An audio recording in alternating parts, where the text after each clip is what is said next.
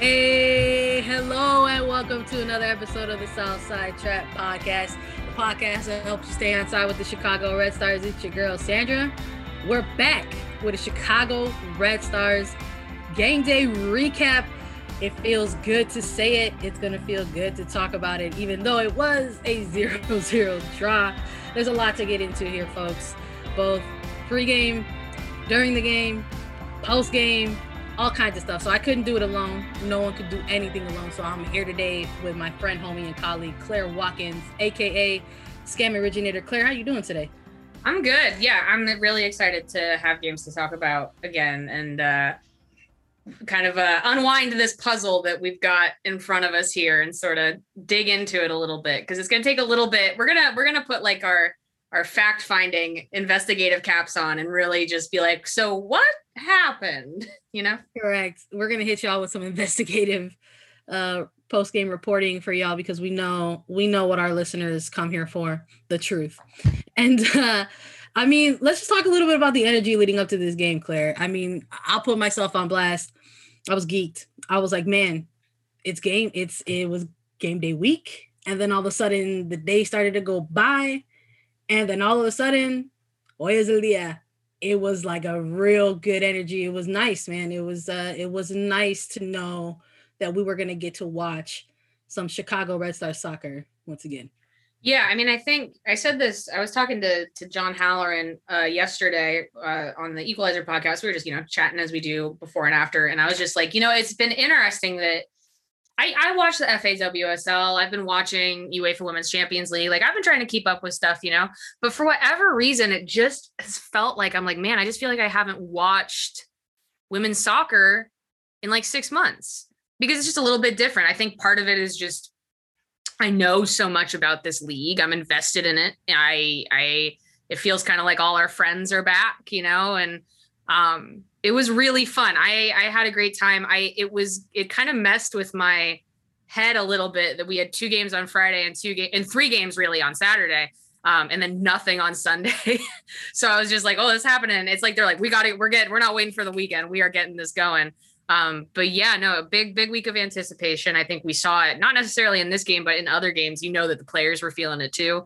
Some big like US against Thailand energy of just like, we've been waiting to play for so long.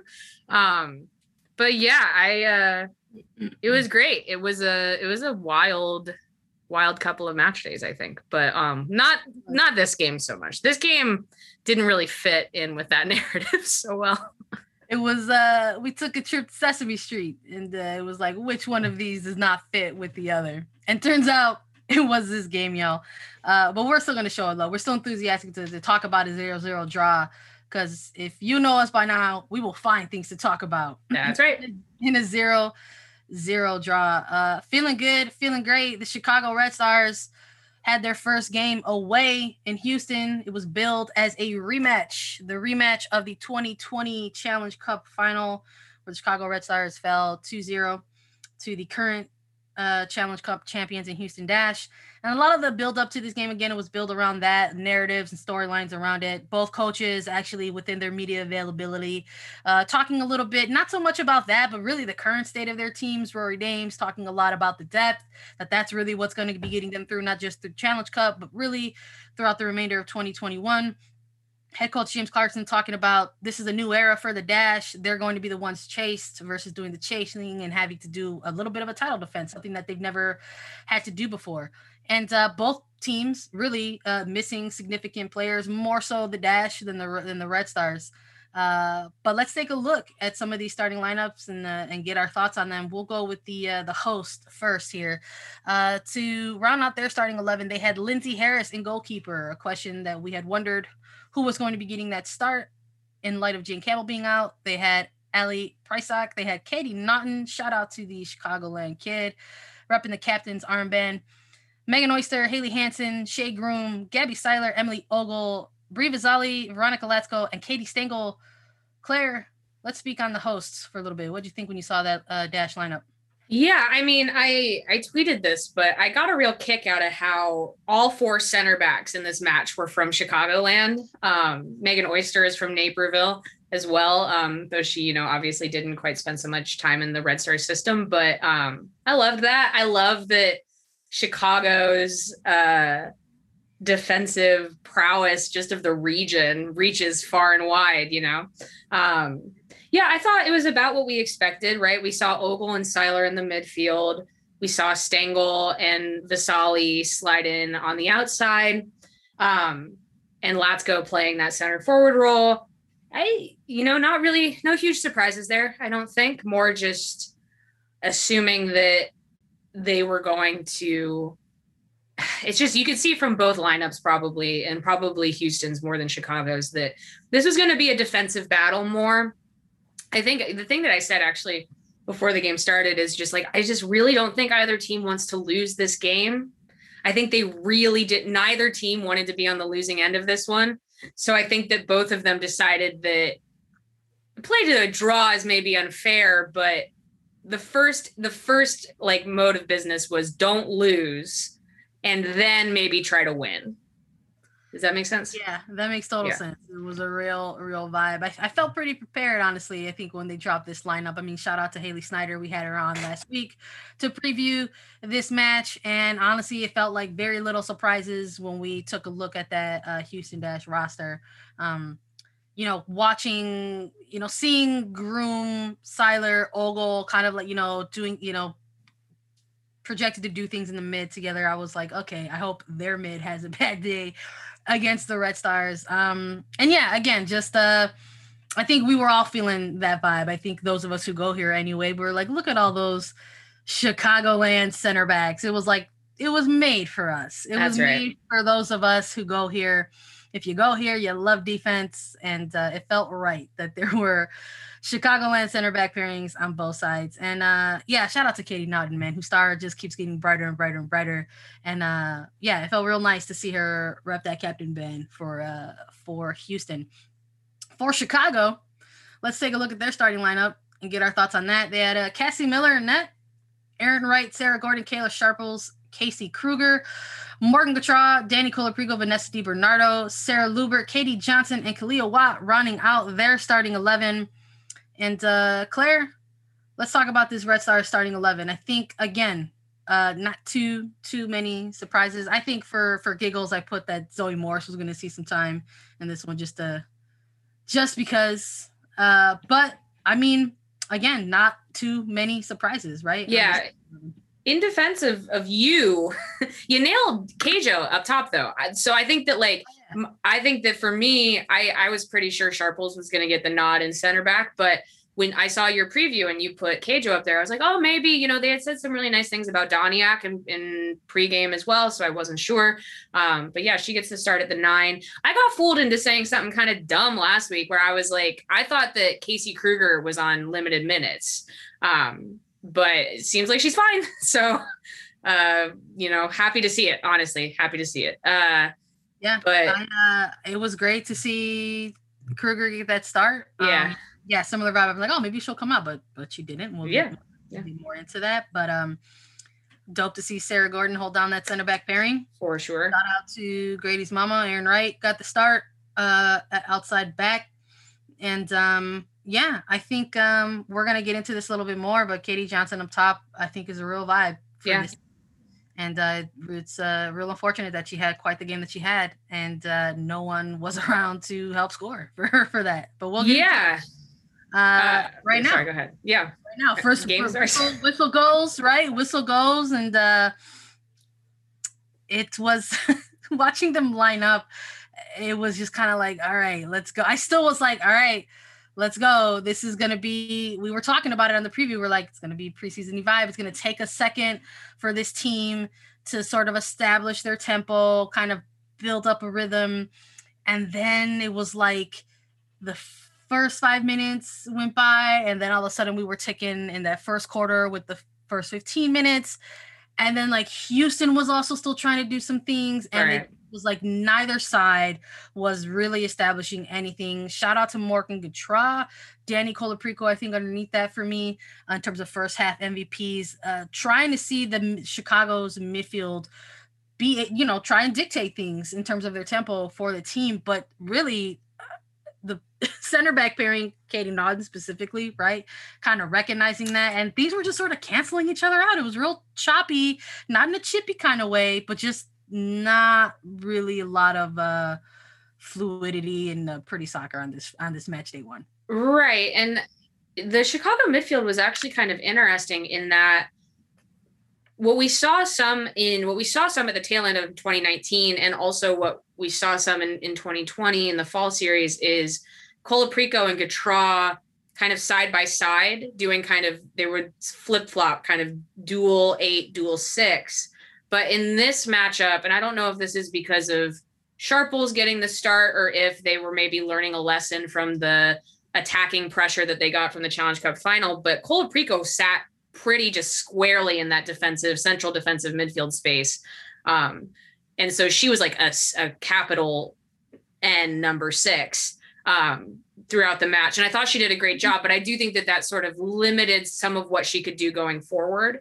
But that had Gautrat, she was flying. I mean, I think that she had a great first half. I think she was the MVP for sure for Chicago. I think that it was always interesting because sometimes it did mean that they got caught into that right idea, wrong player, where there would be balls coming in and Gautrat would be running on it. And she's not pacey, you know, she's a great player, but she's not the fastest player on their team. And so sometimes they would exploit gaps, but she couldn't quite fill them in time. And also the gap that Houston did have kind of where their number 6 is supposed to be, which makes sense considering the kind of green midfield that they were starting. Katie Naughton did a great job of stepping into that space. So I thought actually the game was more intelligent than it got credit for, because yes, there was a lot of disruption of passing lanes and some of the ball distribution wasn't that great, but that also had to do with a lot of very intelligent zonal spatial awareness by both squads. So yeah, did a lot happen in the first half? No. Did either team really look great? No. But I think there was more happening there that was solid, especially and I've said this elsewhere, in retrospect, watching the other 3 games, the defense in this game was so much. I mean, part of the reason that the Saturday games were fun were because those defenses were leaky, you know? And so we didn't have that in this one. We just also didn't have, and actually this isn't even fair. In the second half, I think that Chicago's attacking fluidity was fine. They just didn't get the shots, but just didn't see a lot of attacking fireworks, but it's because teams' attack weren't being given a lot of space. And Houston had some, I would say that for me, you know, I always felt the most concerned I felt for Chicago was in those moments where Houston got kind of in behind and had maybe these 1v1 battles with Chicago's center backs with like Sharples or Gordon. Yeah. But, and this is truly no disrespect to that front 3 of Stengel, Latsko, and Vasali, but they're just not as dynamic as their projected starters. And so Chicago was able to really clean that up pretty well, which is how you end up with a 0-0 draw. You know? It almost just sort of felt like watching it. It almost just sort of felt like, okay, any minute now. Right. Someone's going to do something. Any minute, yeah. someone's going to like, that's what it felt like. And then that just never happened. I mean, and in fairness to Chicago, I mean, we're talking a lot about the defense because it's shocker, right? That's what we do here on this podcast sometimes. But, you know, I mean, they exchanged a couple shots early, you know, Latsko and Watt, and you know we touched very quickly on somebody like Katie Johnson sort of being that target for them, and sort of watching her movement off the ball, trying to get involved, you know, within that top line, and you know the Red Stars heading into halftime, you know, and obviously at the conclusion of the game as well, but even just heading into halftime sort of led a little bit in certain statistical areas of offense, you know, whether it was just like general shots and like the one shot on target that they had against them ahead halftime compared to Houston's 0. Did Houston finish the match with a shot on goal? I believe obviously, so. You know, people will remember the actual goal that was called offside, but that obviously doesn't count in the stat sheet. Yeah. So I just didn't know. But I mean, you had Kayla Sharples as a player that you were impact, and I mean, again, and I had Kealia Watt, and I loved her movement, and really there was this really great moment in the first half between the two of them where that's true. Kealia was out wide, whips in this cross. And Kayla Sharples is in a good position. She gets herself in a good position, and it wasn't a goal. And if it would have went in, oh my God, what a highlight of a goal! She got a foot on it, and almost would have been like a volley-esque type of goal. Yeah. From Sharples, but it just was saved, by Harris on the other side. But there were some things right happening for this team. They were trying to click, but it just, again, we just knew this first game coming into, there were going to be some moments. Yeah. And someone else I think that we also need to shout out besides our players have an impact. We got to shout out Grady's mama. We got to shout out. That's right. Erin Wright, and her first game back. Yeah. She earned the very first yellow. Sure did. Challenge Cup in the 26th minute. It was quite a moment. Yeah, I did a poll on our Twitter, and I said, do you think that Erin Wright getting the first yellow card of the season made Nikki Stanton, and I would put proud or jealous? And it was about 50-50, and I agree. Probably a mix of both. Probably a mix of both. Yeah, I memean, Sharples, I do think legitimately, there's a great photo on ISI if anybody enjoys kind of browsing through all the ISI photos. There's a great photo of Sharples and Gordon kind of just like telling each other good job at the end of the match, and it's real tall and small vibes. It's very cute. So Sharples does have the ability, especially on set pieces, to be kind of a dynamic player in the attack just because of her physicality. She's a tall player. And yeah, I think that they had good moments. I think the other thing we have to talk about in this game is that both goalkeepers had a great game. It was both of their first NWSL starts, and they were calm. Honestly, dude, I think Emily Boyd watches that Cassie Miller performance and goes, oh, okay. Yeah. I thought that she caught some balls that some other keepers would give rebounds on. She was very confident with her footwork and with her distribution. She did some weird, there was a moment in the second half where she did some odd little time wasting, and I'm like, it's 0-0. You don't have to do this, but I like it. Energy, right? Yeah, right. Exactly. Me too. Besides her decision making, right? I was also impressed by her distribution a little bit. I was really impressed with just her presence. Very calm. Very, very calm. Just sort of really playing the role as like an experienced keeper. And it was dope. And for this type of game. Right. But since we're getting into the second half, the Red Stars did close out majority of the offensive stats. I took a quick glance at the first half stats, but they outshot Houston in the first half 5-1. They had 1 on target, 1-0, to Houston. Houston did edge them just a tiny bit in terms of possession. It was split 53-47, but obviously the Red Stars were making the most of their time with the possession. It just wasn't super going anywhere. And then they had more of the corners, 2-1.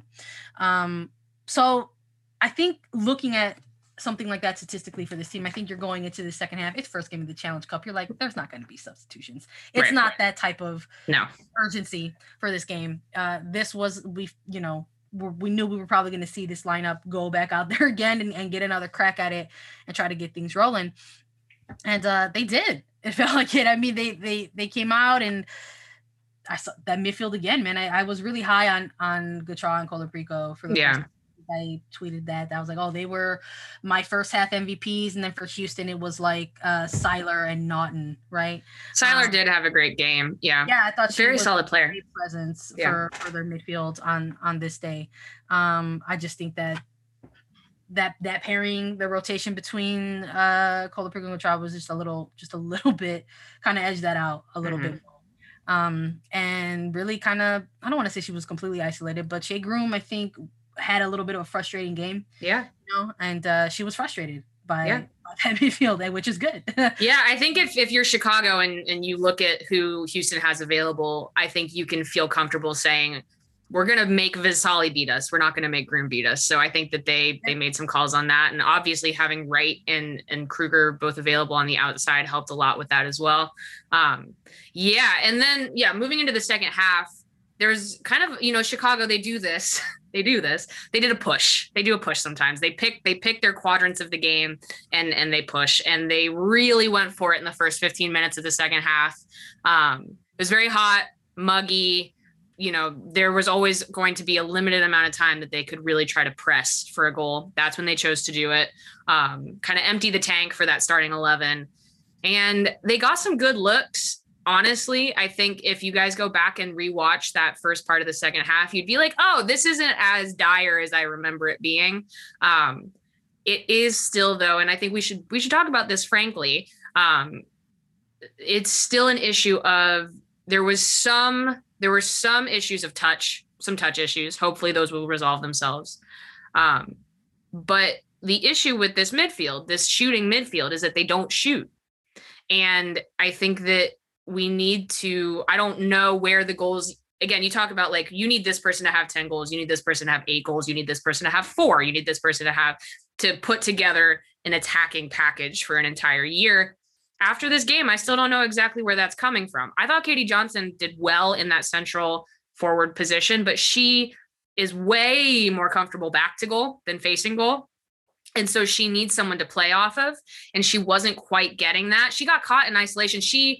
And the counters, that's the other thing. The counters for Chicago were kind of slow. You would have, Johnson get the ball. She would have Houston still recovering. If she had anyone with her, they would have had a really good look, but she didn't. And Luber and Watt at that point were just like a little bit slow to recover. And then you're back to like a 4-on-3 and, chance is gone. So how do they pick up the pace when those opportunities present themselves? And how do they turn what is not a bad passing fluidity, whatever, into actual shots on goal? Because they didn't execute well enough to hold the ball forever. So they would usually inevitably lose possession a lot of times without even really getting a shot off, or even a block, or maybe a block shot.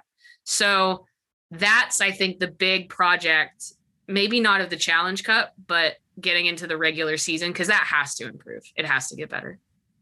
Yeah, absolutely. Again, we're talking about the little things that right. we're going to find to talk about that first 15 minutes out of the second half. Seeing that flurry, there was a lot of chaotic moments in the box at one point. A little bit of bad luck too, right? I was going to say, seeing Katie Johnson have all these really good ideas, right? And then just not having anywhere to go. And I'll put myself on blast. I will do that. I will absolutely put myself on blast. I have no problem doing that. But there were moments where you're seeing these really good ideas, right? And I think you and I could both agree, and we're like, oh, girl, Sam and Yuki are not here anymore. I said alone in my apartment. She did that little back heel flick, and I was like, oh, girl, Sam's gone. Yeah, I was like, man, I was like, you love to see it. You love to see it. And it would have, again, a lot of great ideas, right? Yeah. Which we're seeing in this first game. Obviously, they're going to go back and look at a lot of this stuff, and hopefully they can kind of clean up some of those things. And, watching them exert all of that energy eventually meant that the substitutions were probably going to come, and they did a little bit just sort of past the hour mark. We did see Mackenzie Doniak come in for Sarah Luber right around the 67th minute. And then later on, we saw Sarah Woldmole come into play, and she subbed in for Katie Johnson. And it was interesting hearing, shout out to Marissa Pilla for the sideline reporting, and sort of hearing that the whole point of getting somebody like Woldmole into the match was her ability to sort of pick out passing lanes and being able to feed balls through and stuff like that. So, at that point, you're talking the 73rd minute, there was a lot of, still to this point, a lot of disjointed passes going on. Lack of, or not lack of, but choppy play in general. And seeing DiBernardo kind of get out a little bit more, getting more involved in what was essentially like wing play, was kind of, interesting for this final 15 minutes.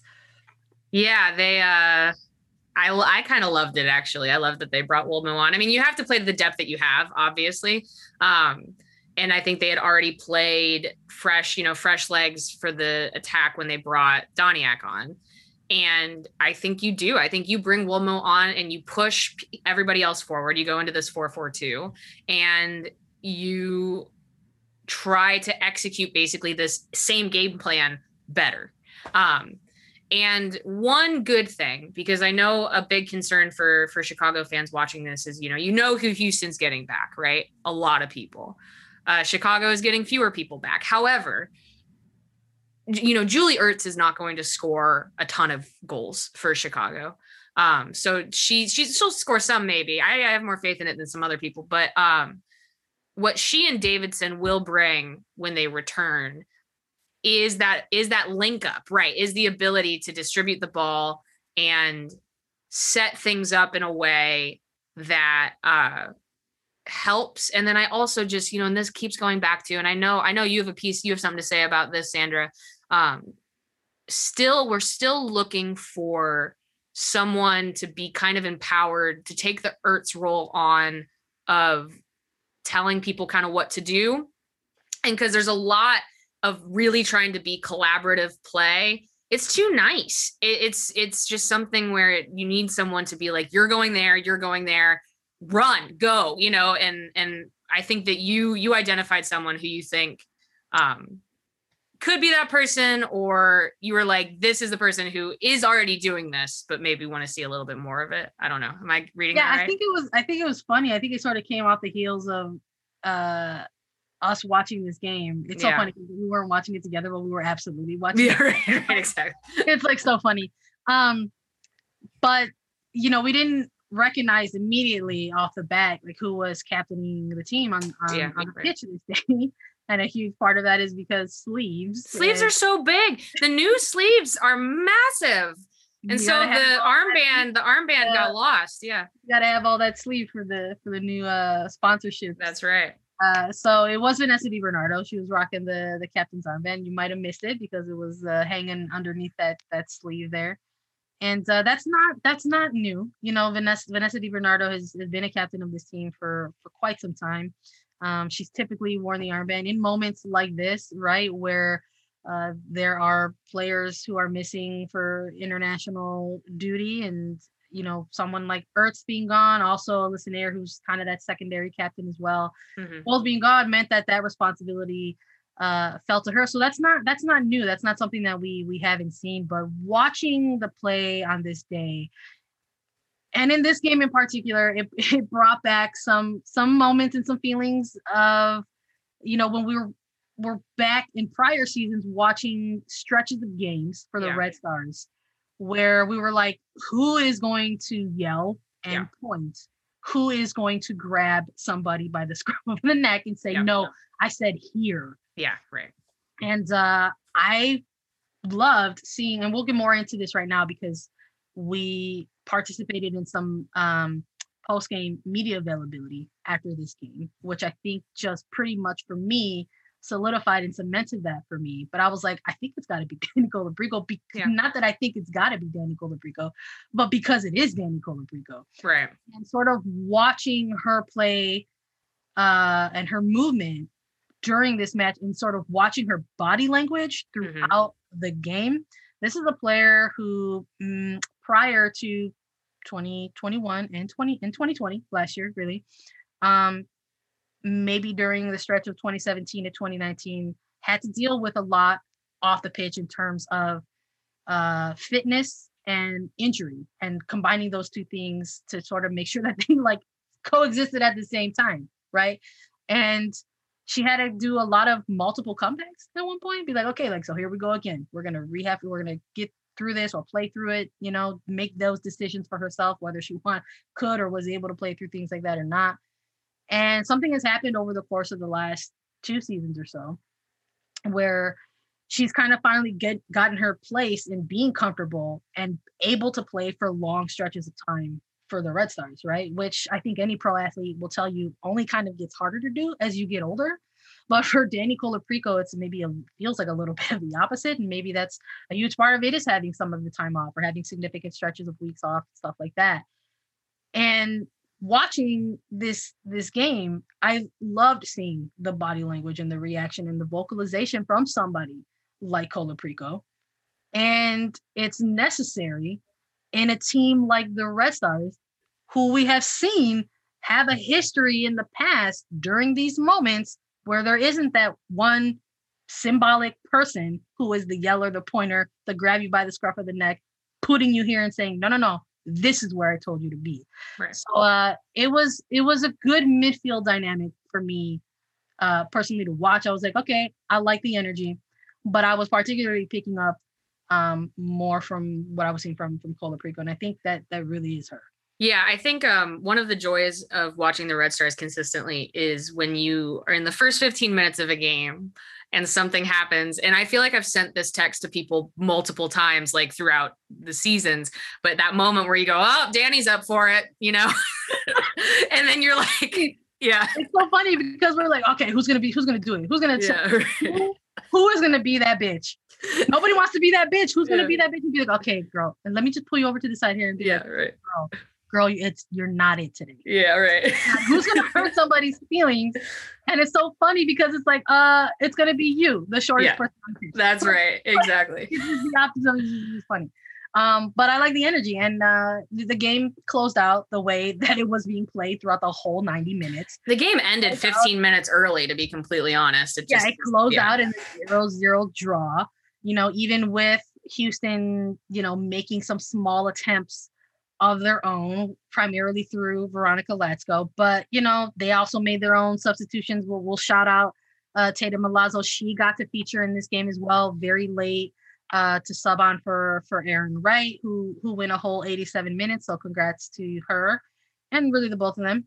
But yeah, I mean, it's you know, stat wise, you know, for this match, watching them go through that second half, they absolutely, you know, I'm sure when they got these stats, they were like, they rolled their eyes and they were like, really? Because they built on all of their statistical areas. And no, Claire, Houston did not record a shot on goal. Of their three shots, they recorded 0 on target. And for the Red Stars, they only upped their shot total to 11 and then got 2 attempts on target. And then ultimately really sort of leveled out that possession as well. They ended up edging out Houston in that. So they ended up winning back possession during that second half. So yeah, absolutely. And the XG, there's a really cool data viz. It's on my Twitter. I retweeted it, but Chicago's XG wildly outweighed Houston's by the end of that match. And that went up exponentially in the second half.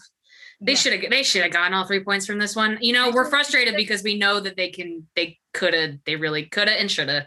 And I think that echoed a little bit. I think because one would have been enough. One goal would have been enough. Yeah. This was that type of game, right? Yeah. That type of game where it's just like, you know, you just need one and that's enough. And you could get into your defensive shape and sort of close out and do what you do. Yeah. The Red Stars defense does. So it's just I think that all of those sentiments sort of echoed and trickled over into the post game. Not that I'm alluding that it was heated or anything like that, but we participated in media availability after this game, and we were allowed access to head coach Rory Dames, Danny Colaprico, and Casey Kruger. All at the same time. So it was lovely to see the trio all at once. But you know, it was these 3 particular people that we had access to. I mean, we're talking about a coach and players who have been a part of the Chicago Red Stars for a very long time. Rory Dames entering his 9th NWL season as head coach of the team. Danny Colaprico being with the team since 2015. Casey Kruger since 2016. They have been a presence when you're talking about Red Stars culture and you're looking at to point at people. These are names that you hear. Yeah. So being able to have access in post game and meeting with these folks after the game, they definitely were not happy with having the draw. Right. It was for me, it was a great energy. It was like, I thought, I'm not going to front, there have been moments in the past in covering this team where maybe a result like this happens and you hear a certain amount of verbiage, which might toe the line of like, oh, you know, happy to get a result. Right. They were not happy to get to lead points. And like, it was nice to sort of have that vibe. It was for me, I love to see that type of response. I like to see that type of energy. They know they know, even without probably having at that moment, they're just coming off the pitch. So at that moment, they're not really having a lot of access to stats. Obviously, they haven't run back any tape to go. I think Rory was looking at the stats on his phone. Yeah. See, they just know in the back of your head that they should have got something out of it. Yeah. Do it. And shout out to Danny Colaprico, because she was definitely on that call. Like, yeah, we're here. And here we are. It was not enough. It was not enough. And it was, again, it was great energy. And like seeing her in that moment, it solidified it for me. I was like, oh, it's you. Yeah. You're the one that's going to be the bitch. I can't wait to continue to see it through this Challenge Cup. And of course, being in Houston, H is for hot. And it was a lot of heat and humidity. And obviously the Red Stars had to contend with that as well. And there was a very funny on the pitch moment between the two veterans in Kruger and DiBernardo. And of course, Claire doing due diligence as a Chicago Red Stars reporter asked about that in the postgame. What did you do, Claire? Well, this is also just like, this is how my brain works, is that I categorize these useless facts. But I had seen, there was some piece of content, I think it was like a video that Morgan Gautrat and Vanessa DiBernardo did, where they talked about how DiBernardo has these mustard packets for games. And I think Gautrat was actually making fun of her a little bit, because I think at one point, like in a game, she was having trouble like getting it open or something. And she's like running after the ball and like trying to open her mustard packet. But yeah, so I remember reading that, and she said it was good for cramps. And on the stream, you could see very clearly Casey Kruger goes down with a leg cramp, and Vanessa DiBernardo runs in, they're stretching it. And then DiBernardo runs in and very clearly hands Kruger a yellow mustard pack that she downs and then just like quickly swallows, and then she's good to go. And so I just I just tweeted about it, because I was like, it's the mustard packet. And that seemed to that was a lot of shock and awe from the fan base about that. But yeah, I wanted to ask about it because not a lot had happened in the game. So I was like, well, that happened in the game. So I asked Casey Kruger. I had her confirm that it was in fact mustard. And what she said is that Vanessa had done research online about this, that there's something that cramps are as much neurological as they are physical. It's like it's a brain response to dehydration. So if you can distract and divert that neurological response, that can help with cramps just as much as stretching or hydrating. And it takes like a little shock to the system. And people have identified mustard as being good for that. Though I think you could do, I think they said like chili powder, like chili sauce works too, or any kind of just quick hit of spice. Though I understand why they pick mustard, because it's not like too spicy. You're not running around with like a hot mouth or whatever afterwards. But I guess it just depends on your spice ratio. So yeah, that's true. It just depends on that's so true. Some players are gonna have that Louisiana. I love the idea. Someone tweeted at me, like, you just have these little packets of like sriracha that you can just like squeeze into your mouth, and you're just like, there you go. So people, if you were looking for a quick fix for cramps, apparently that'll do it. So I learned something during the game. And yeah, so I don't know. I think it all you're right. It just depends on people's personal choices, or personal preferences. But yeah, the Red Stars, they're all in on the mustard game. So it was quite dope. And it also just how indicative of like what that match was, that I was like, Rory talked a little bit about the attack. Danny talked a little bit about the midfield. I was like, yeah, let's talk about the mustard, because let's just talk about the mustard. Yeah. There's not a whole lot here. Let's just get to the condiments. Yeah, it wasn't a lengthy post gamer by any means, but not without reason. Everyone saw the game that they played. They played the game that they played, and we just recapped it for you. Mm-hmm. We want before we transition into our preview of next week, in which Chicago is going to go ahead and host their first Challenge Cup match against Portland Thorns. We have to wrap up this Houston match. And unfortunately, we have to do that by acknowledging some, not so much in post game, but like post day information coming out of this game. So Red Stars defender Sarah Gordon recently tweeted out a incident that occurred during the post game, at BBVA Stadium with the Houston Dash, and she tweeted a thread. So just not to confuse or twist any words, I'm just going to go ahead and read this this very short sort of 3 to 4 tweet thread. So she tweeted as follows: "My boyfriend came to our game against Houston Dash, and after he came down steps to talk to me, we were immediately, before he was close to me, followed by security and told he would be arrested if he came close. Meanwhile, white players were talking to white family all over the stadium. At first, I didn't realize this was a racial issue until I saw white Houston Dash players surrounding the stadium talking closely to their family, and we were the only ones targeted. I asked the security guard why he was only talking to us. He said he would go to them later. He never approached any of them. These players have multiple photos with their people. This is just another reason why we kneel." So upon reading that, I think, Claire, I think you and I both tried to amplify that, right? Yeah. As soon as it came out. But upon reading it, just beyond frustrating, I'm reacting to this. I think this is the moment, just for listeners knowing, this is the moment where we are reacting to this ourselves personally. Reading that, it was incredibly frustrating. I think my first reaction initially, personally, was it's literally the first game of the season. Right. And the reason why I said that is because when you have covered this league as long as we have, you unfortunately know that there is a past history, right, in this league in which Black players, and by extension, Black players and their families, sometimes their children, literally their children, have been victimized in post-game situations and have felt uncomfortable or unsafe.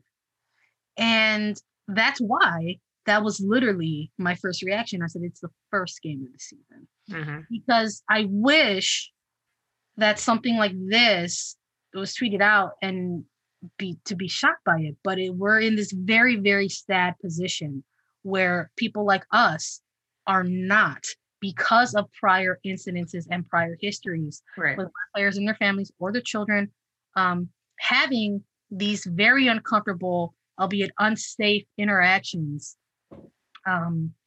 in post-game scenarios.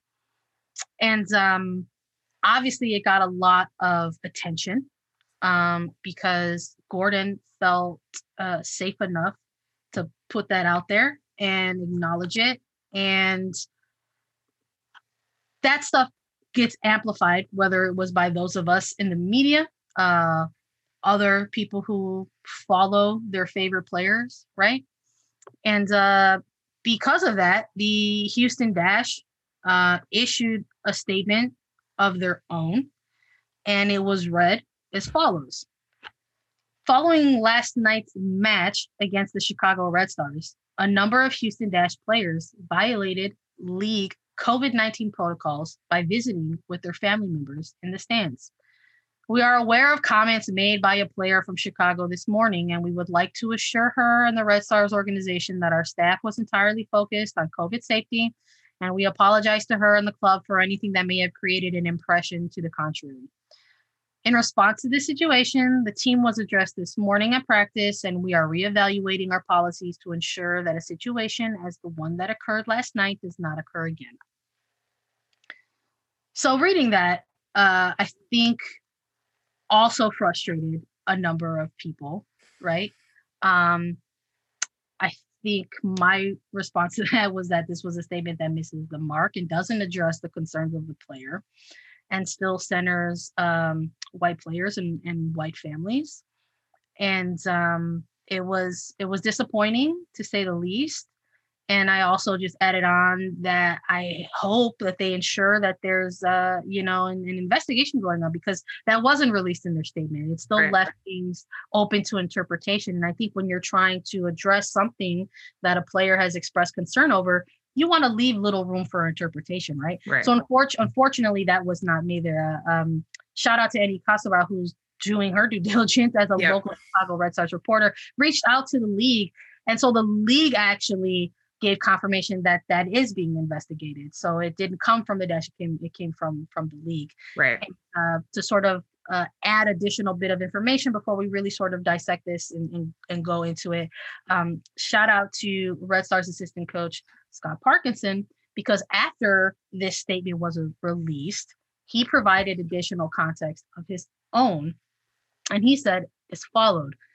After our game last night, I was leaving the field and was told by one of our players that they were concerned about Sarah Gordon being in a situation with a Houston Dash employee, and the player seemed concerned for Sarah's safety. I decided to go see what was happening. As I made my way to the situation, I noticed that there were other players with other fans and family, just as Sarah was. It seemed to me that Sarah and her 3 Black friends were the only ones being addressed in this way, and it was extremely upsetting. I was angry and gave the staff member a piece of my mind. I told him to leave them alone and to deal with everyone else the same way. He was arrogant and didn't seem to care, honestly. As we left the field, I was pointing to him to deal with the other players interacting with other fans, but he wouldn't. He was arrogantly telling me, I can't hear you, because I was shouting at him. As we left the field, a Black woman who was in the stand told me something along the lines of, quote, that was messed up by that guy, end quote. In the moment, my instincts told me they were being unfairly treated because of the color of their skin. I wasn't upset that it was one of our players. I was upset that the only people being harassed were people of color. Claire, I've mentioned a little bit personally how I reacted to these things and how disappointed I am and really disheartened, quite frankly, by all of this happening. So not only would I like you to be given the space to give your own thoughts, feelings, and perspectives on it, but you also wanted to take note of something that was important within Scott's statement. So I just wanted to. Sure. Yeah. So let's going back to what Gordon said. I agree with Sandra that I am happy that we are in a place where a player feels comfortable giving this statement. And I think she also got some flack for it online. I think she had some people try to argue with her. She got some people making comments about that. I think that is due to the ability for her to have that platform and to say that is due to the advocacy, specifically, if you think about the organizing of the Black Women's Player Collective, of how we are trying to do better at identifying incidents and calling them what they are, right? That is something in the NWSL that might not have been true a couple of years ago. So I was happy to see that she felt safe enough to say that. Immediately wanted to amplify it and take it very seriously, because obviously a lot of microaggressions happened in that incident, but the one that simply cannot be accepted is that a Black man was threatened with arrest for no reason. That is incredibly serious. The second statement by Houston was so frustrating to me. For a number of reasons. One being, like Sandra said, that they ignored the main issue. They basically said, I'm sorry you felt that way. They felt like they could project some sort of objectivity into, quote unquote, objectivity that supports the other view of against what Sarah was saying. Also, and this is huge to me. I don't understand, and I know that this is sports. I know that it kind of is what it is. But when your inability to want your opponent to have a good experience in your stadium overrides player safety and turns into racially racist, I mean, you just call it what it is, right? Micro and macro aggressions. What are we doing here? Okay, this isn't about, I'm sorry this opposing player didn't feel welcome in our stadium. This is way more serious than that. And we have seen those issues at a number of different clubs in the league, where basically their MO is to kind of shake up shake up the opposition. We don't want them to have a nice time. We don't want to give them the nice things we give our team. But then it turns into these situations that obviously it then turns into dangerous situations for the most vulnerable people there. And that is unacceptable, completely unacceptable. And this is why when we talk about these things, and there are a lot of fans and other writers who have said this more eloquently than I can, but this is, when you whittle it down to, this is about the health and the safety and the lives of these players and their families. And it's not about soccer. And you cannot act like it is. And I think that is where this Dash statement missed the mark so badly for me. I'm like getting upset just talking about it. Moving on to what Scott said. I'm glad that Scott, Sandra has talked about this before. And this is where I want to kind of talk about the idea of active allyship and even just bystander intervention. I did actually take the Asian Americans Advancing Justice Chicago bystander intervention training last week, and that is partnered actually with the Council on American Islamic Relations. So that kind of comes from a wide breadth of people who are trying to make the world a better, safer place for everybody. And a lot of that applies to any time you see some sort of harassment that is unfair based on the way a person presents or looks. And I thought Scott's statement did a good job of explaining some of the ways that if you see this kind of thing happen in front of you and you are a person of privilege who can maybe intervene because of the color of your skin or your position of authority, how you can do that. Thing number one, you saw delegation from a teammate. A teammate saw what was happening and maybe didn't feel like they could intervene, but went and got Scott because Scott is in a position of authority. He's also a cisgender white man. You saw Scott go very direct. That is not the only kind of intervention that exists, but it is one. He, from his position of authority, was able just to walk right up and say what was happening and confront people. You also had the fan who stopped, waited, watched, and then said, I saw that. And I want you to know that I saw that happen and you are not alone in this. And that was messed up. And those are all three really good examples of how, if you see something like this happening, and I know that NWSL fans care very deeply about maintaining safe spaces, safe, welcoming, inclusive places for everybody. I recommend taking the training. It's free. Just find one that works for you. But that's a good example of how those people all took different tactics, actually, to make sure that Sarah and her friends were safe. And I thought it was very cool to see that from those individuals. And it's not really like a prop sort of a thing, but it's like, this is good. Let's talk about the tools that we have available to us to react to these situations as they're happening, because it's very easy to freeze. It's very easy to get overwhelmed or to worry about safety. And people's safety is also important. Do not put yourself in an unsafe situation or escalate. So that's where, like, that idea of making eye contact with somebody, just watching, just being like, hey, I'm right here. I'm not doing anything, but I am going to watch this situation play out and I will be a witness to it.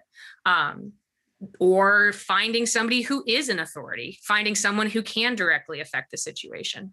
And I know that Chicago Local 134 has talked about that kind of thing of walking with people or, making sure that everybody feels safe and comfortable. And if you are a Chicago fan who is thinking about going to games during the regular season, again, take bystander intervention training. It's really useful. It's just an hour long.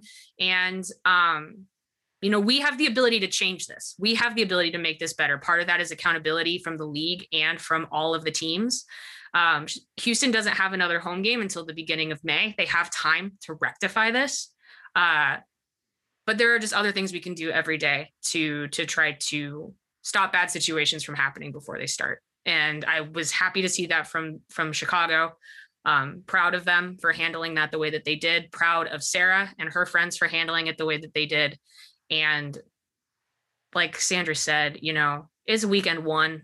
And I don't think that these incidences are going to stop. And I think that we just have to, just buckle up, put your helmet on, and we're going to go through this together, guys. And we're going to hopefully come out of this with a better, more equal, more inclusive space for everybody.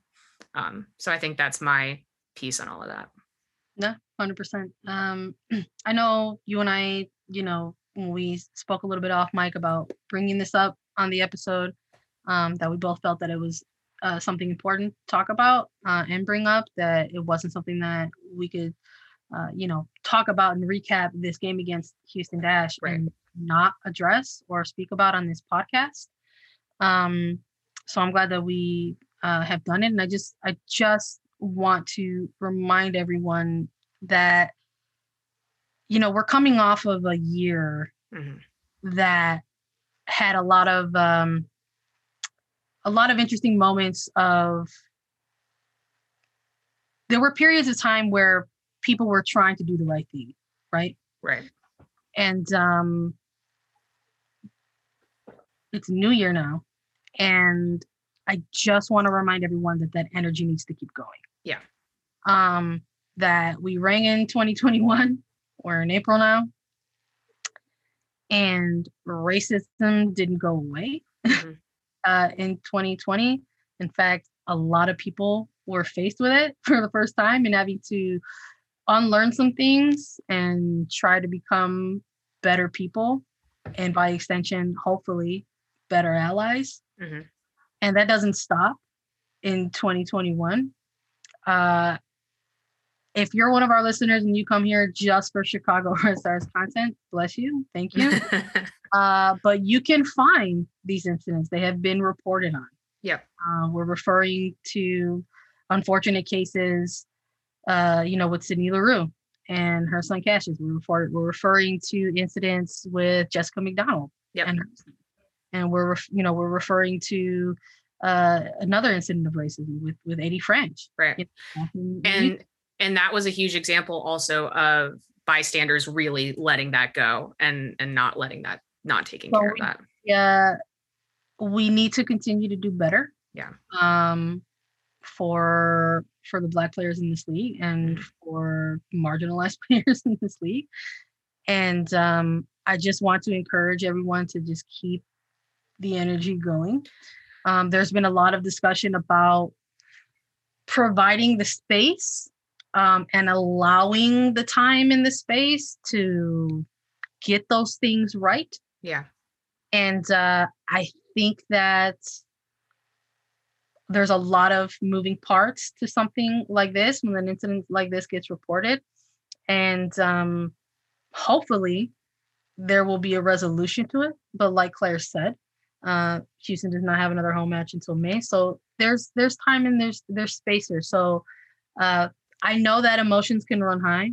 I know that anger can sometimes, be the most prominent of those at moments. I have to do a lot of work and checking myself on that sometimes. Being reactive isn't always sometimes the right first step.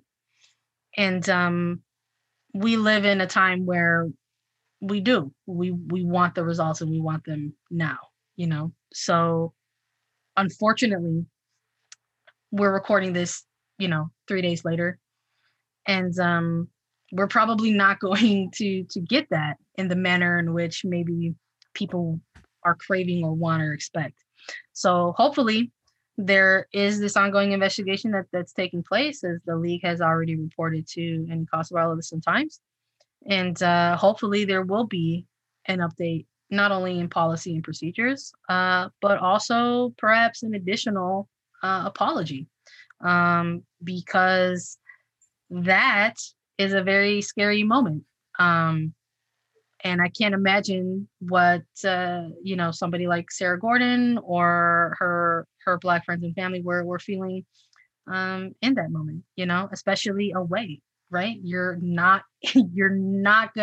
already going to feel unsafe because you're not home, like you're away.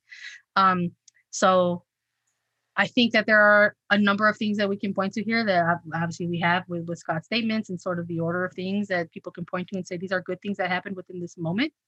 There was a layer of support there for this player and her friends and family. And I think that is like this one small silver lining that we could take out of this for now. And hopefully there will be an even bigger silver lining that we can point to and say, yes, correct. That is great.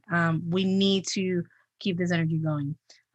because this sadly, like Claire said, it's not the first time, and unfortunately, we feel like it might not be the last, because there is a lot of there's going to be a lot of moments where people have to apologize and then figure out what the next right thing is.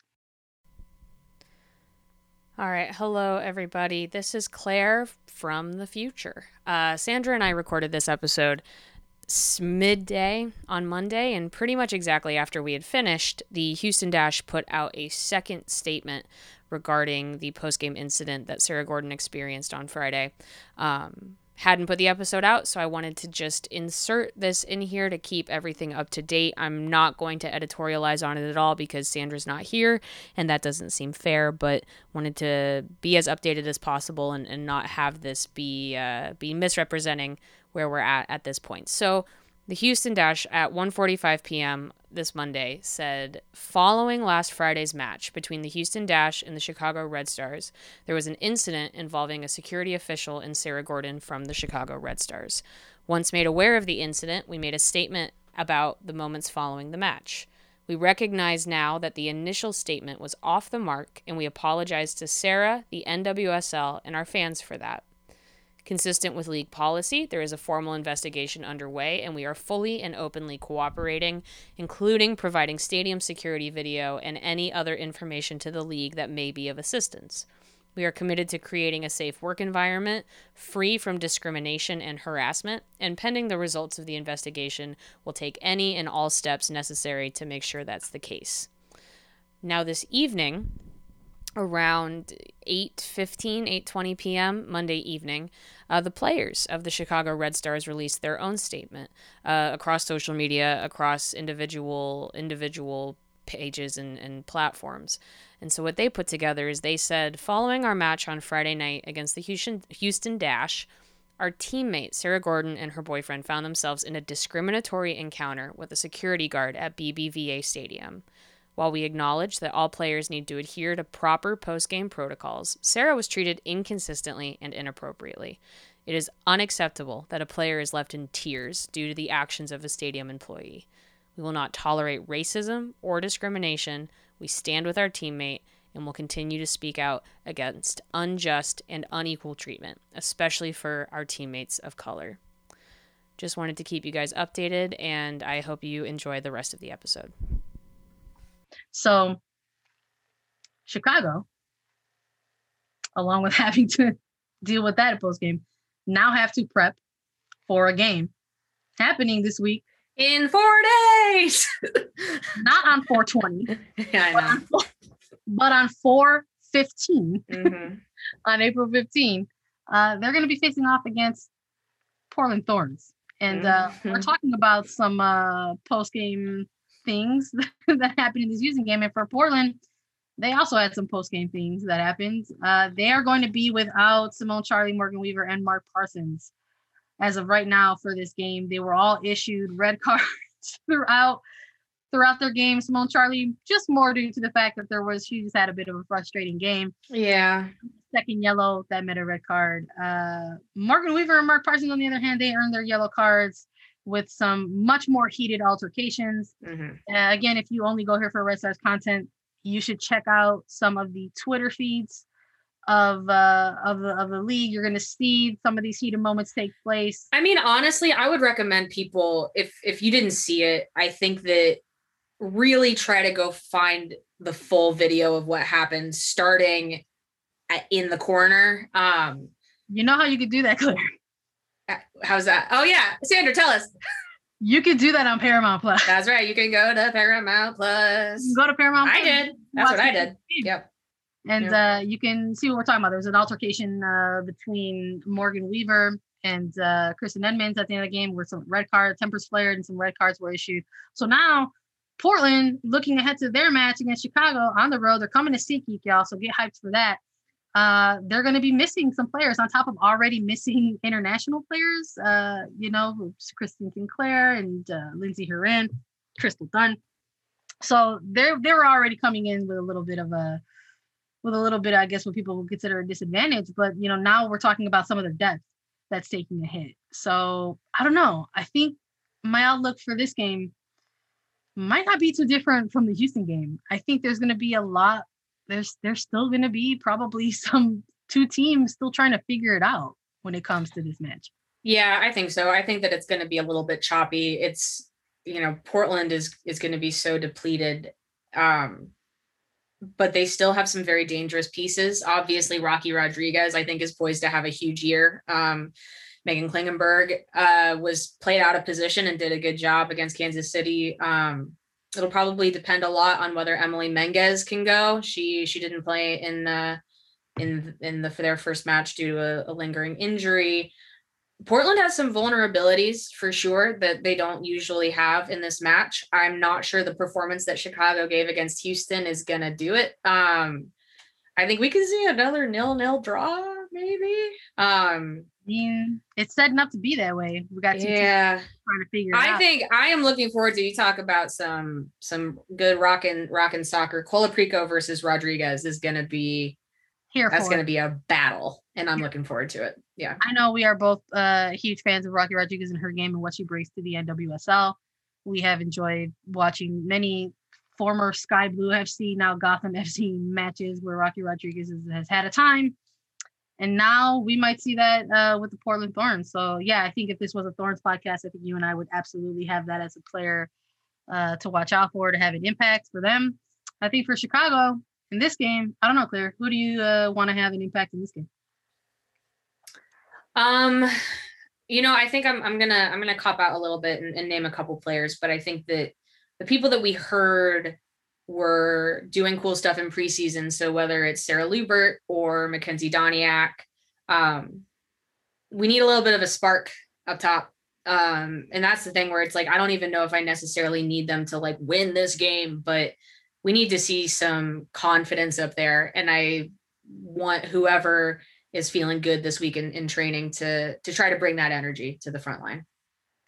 Yeah, no, I think that's a more than fair statement. I'm never going to limit us to player. Like, yeah, let's just say the whole gosh darn top line, right? Why not? Let's see what happens. I would also like to continue to see what Aaron Wright is bringing to the team. I think that those first games are always going to leave you feeling some type of way, right? And she's someone who is still making her return back to the pitch. And I'm curious to see what adjustments, if any, the staff is going to make when it comes to her, being in the outside back row. I mean, prior to having your beautiful baby boy, Grady, Aaron Wright was kind of almost being viewed as a sort of versatile player for the Red Stars.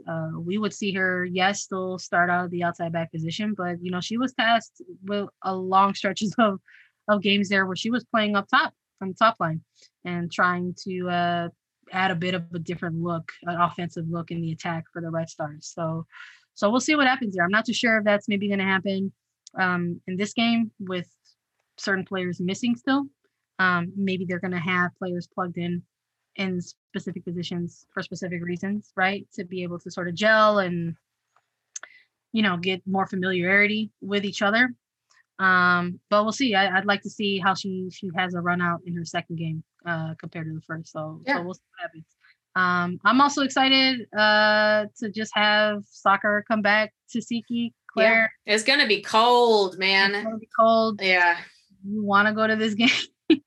I'm wearing a hat, I'm wearing a sweater, I'm wearing a coat, I'm bringing gloves. We'll see. They might have the heat lamps going. Yeah, we'll see how your girls are feeling on that day. But hopefully it'll be good energy and hopefully it'll be a good game. And of course, like always, we will be back next week to recap the game for you all so you can get a real handle of the vibes that take place during the match. Guys, if you like what you hear, as always, thank you so much for your support.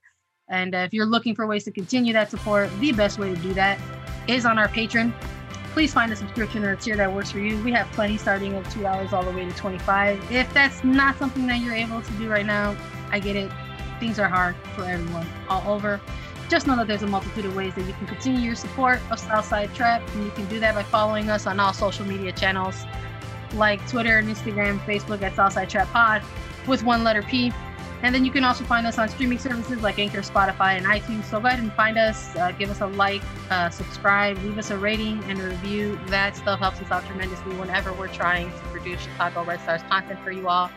So once again, everybody, continue to make good choices, wear your mask, wash your hands, wash your face, get vaccinated when you get the opportunity, and continue your support of Black players and Black life. And we will be back with you soon.